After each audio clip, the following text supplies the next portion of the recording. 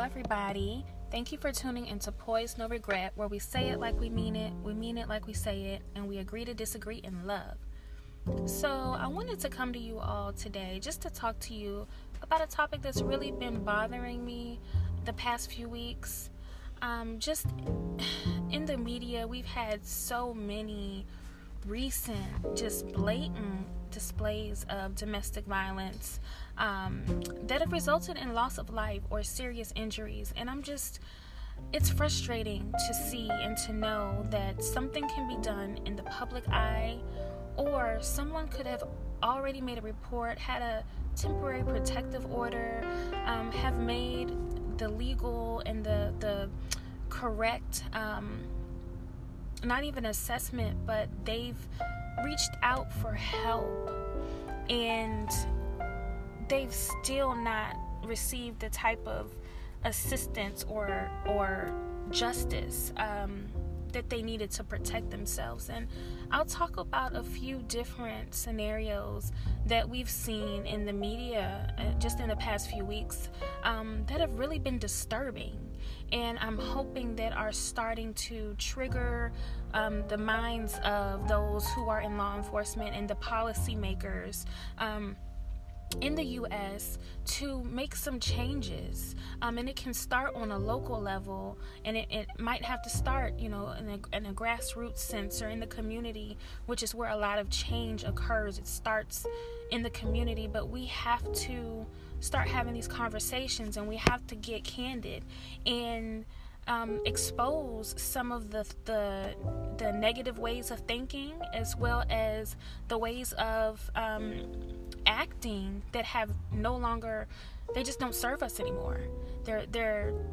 We're seeing that they no longer fit in today's society. And so I just wanted to talk a little bit about that as well. But first, the first story that caught my eye or my attention, and is so sad and hits close to home because of the work that this young lady did. She was actually a licensed counselor. And this is Drew Carey's ex-fiance. We know Drew Carey from his work on television and being in the media. His ex-fiance was murdered in her home by her ex-boyfriend, someone that she had already filed a temporary protective order on, that already has been in trouble for stalking and abusing her. And she did make the report, and everybody's not able to make a report, but she did. And this might be the exception to the rule. A lot of times when a woman makes a report, or a man makes a report, please don't feel discouraged in that, that because you do that, something really will happen, or that somebody's going to retaliate, because oftentimes it is for your protection, and it does make a difference. But there are those exceptions. There are those times when a victim will make a report, and because there's no additional follow through, or honestly, sometimes the security's not there, or you just don't know. Sometimes you can't control. If somebody's not in a controlled environment, you cannot control their behavior. And it's just really, really sad. It's one of those things that, no one saw coming. No one knew it was going to happen. I mean, it's not like she wasn't well educated or well versed in mental health, because again, she was a counselor, and so it's not that she didn't have any education and she didn't know, because sometimes people will victim shame and blame and say that, well, she should have done this, or she should have done that, or she didn't know this, or she didn't. And it's not that.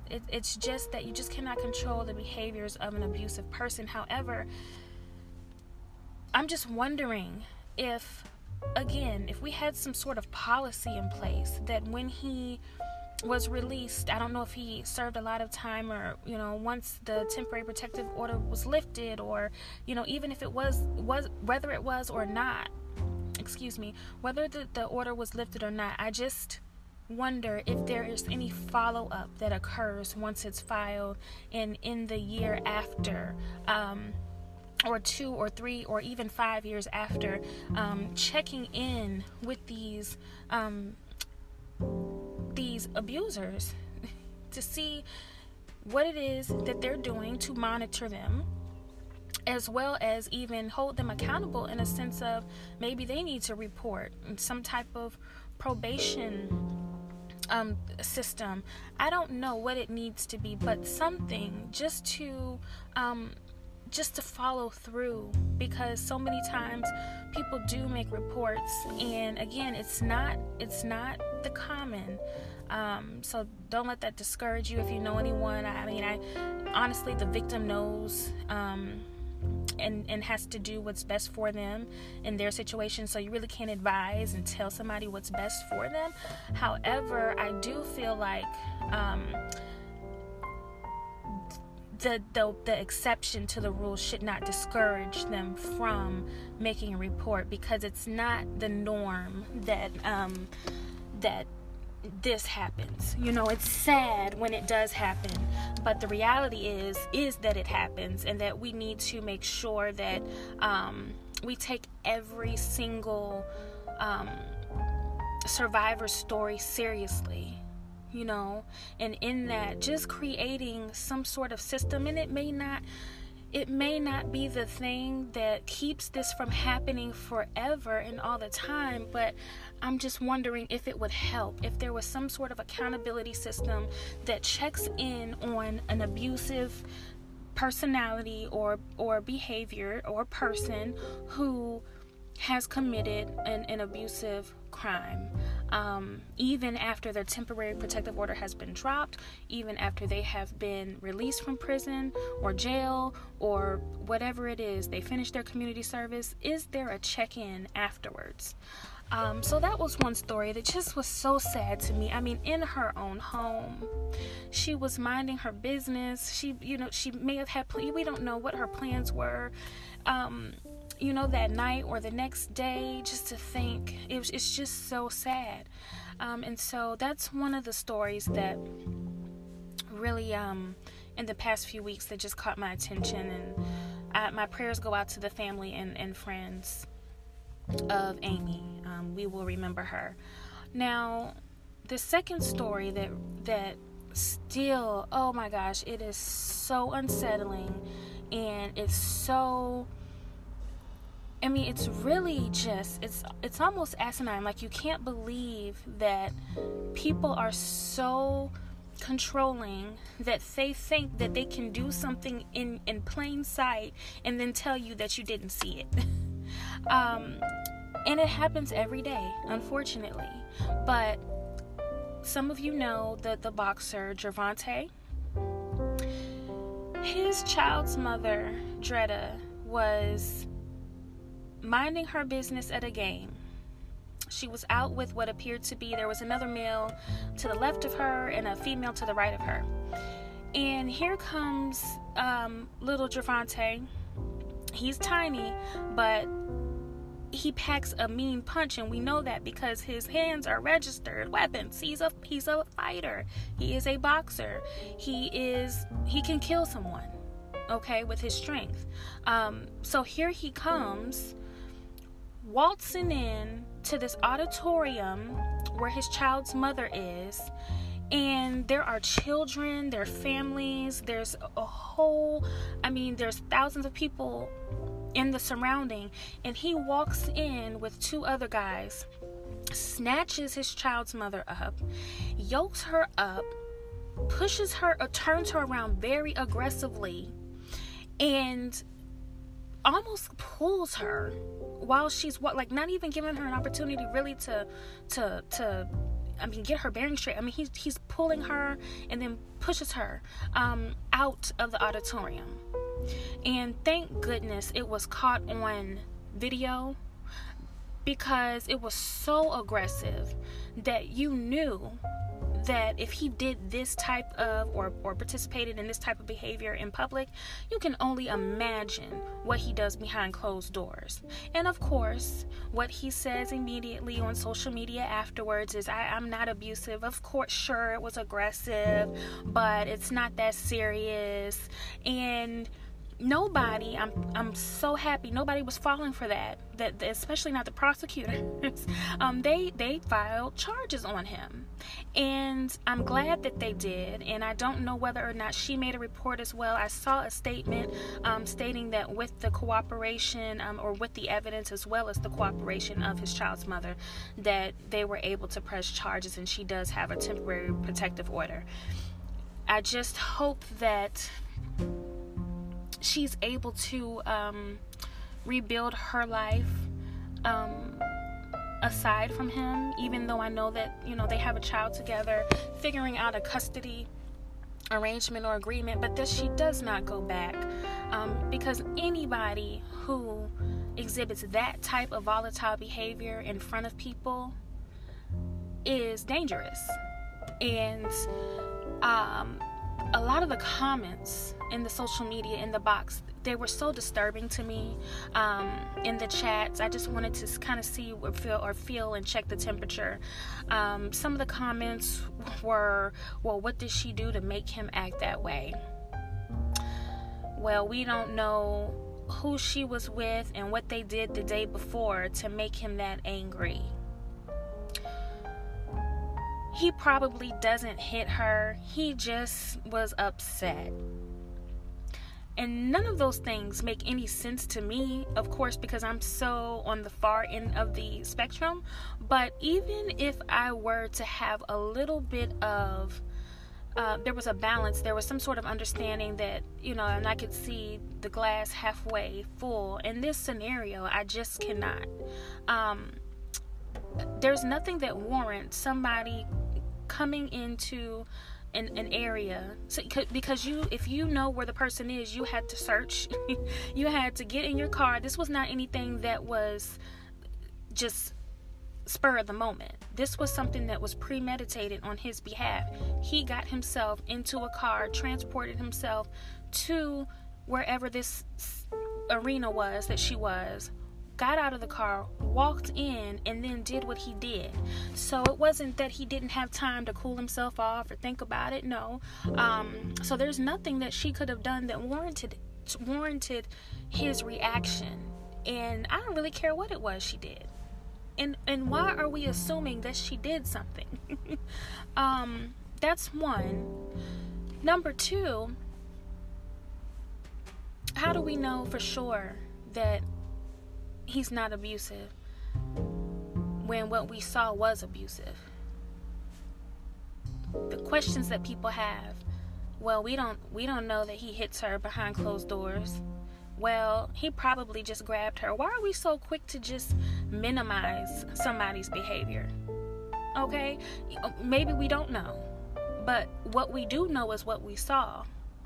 And what we saw was aggressive. But why do we have to discount, well, we don't know that he does this behind closed doors, so what happened is negated because of that? No, it still happened. It still very much happened. So it's one of those things but getting back to policy, I think that they're not, should only not be a charge for what he did to his child's mother, because that was highly inappropriate, among other things. But there needs to be some additional charge added on for people who have no problem abusing folks in front of children and elderly individuals. I don't think that that's okay. Because I think that is a form of trauma. Everybody's not used to abuse. Everybody hasn't seen abuse. So I would be upset if I was sitting in somebody's arena and I saw a guy come in and just start hitting his child's mother or picking her up, yelling at her, pushing her, grabbing her, pulling her. I would be upset because I then have to explain that to my son or daughter. And that's not okay. I mean, and granted, other people aren't responsible for my child or my children and how, they view and see things and shape their perceptions. I am responsible for that. But what I'm saying is that is traumatic for a child. So, people and parents should be able to explain things to their children on their own terms, and not because somebody else doesn't have the self-control that they need or that they should have, especially when I'm telling you, this man has a daughter, like so many men who have daughters, and I don't understand how it is so easy for them to say things and do misogynistic things, but then on the other hand, say nobody better not ever treat my child this way. You're showing your child how she should be treated. Okay? And I'm not saying that there's not any help and there's not any hope, but people, they have to be intentional about receiving the help. And so, I'm not judging this young man. I don't know what he went through and how he got to be who he is. That's all real. However, it does not excuse his controlling behavior and his abusive behavior. And I'm not getting ready to sit up here because of who he is and say that it's excusable, because it's not. So we need to look at, policy again. I think in some ways could help victims, but also let's put these consequences in place that need to be in place. You not only abused your child's mother, your child wasn't there, but there were hundreds of other children there who saw you and what you did, and you need to be held accountable for your behavior. There are a few more stories that happened, and I won't go into detail. I mean, just to say the names, Anitra Gunn, she was a college student in Georgia. Her ex-boyfriend murdered her. Australian rugby player Rowan Baxter, he committed a murder-suicide, actually killed his wife and his children and then killed himself. Nashville star Hayden Panettiere, her boyfriend Brian Hickerson went to jail, or she made a report about him allegedly that he assaulted her. It was around Valentine's Day, and so we just had report after report after report these past few weeks that have just been so sad. And yes, I mean, it's a good thing that they're being reported, that people are being called, that some of these incidents are videoed, maybe on the bright side, if there is one, because it does lead to these discussions and these conversations and lead to education and maybe spark an interest in somebody to get involved in some way in their community. But we just have so much work to do. And I think that we need to work together, not just media, posting a story, but, parents need to educate their children, and we need to hold our men and women accountable. We need to go into our local magistrates and or offices, and those officials, those county officials who can influence the law or the bills in our cities, in our counties, in our states. We need to be advocating and lobbying for. So what do you all think about this? And I know it can be controversial, especially when we get into who's responsible for what, and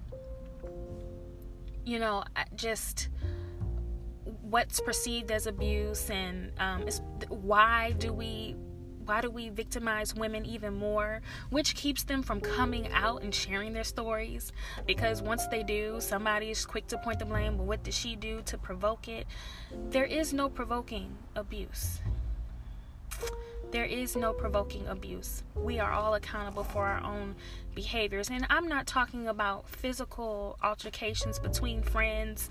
And that's not okay. I'm not promoting violence. But what I'm saying is we're talking about abusive situations. Put your serious thinking cap on and think about what it would take, or how you would feel if your sister or your mother or your brother or your son was in a situation like this. And we just have to do better, and everybody can be a part of the solution. So again, thank you for tuning in to Poise No Regret, where we say it like we mean it like we say it, we agree to disagree in love. Send me your comments and we'll talk soon.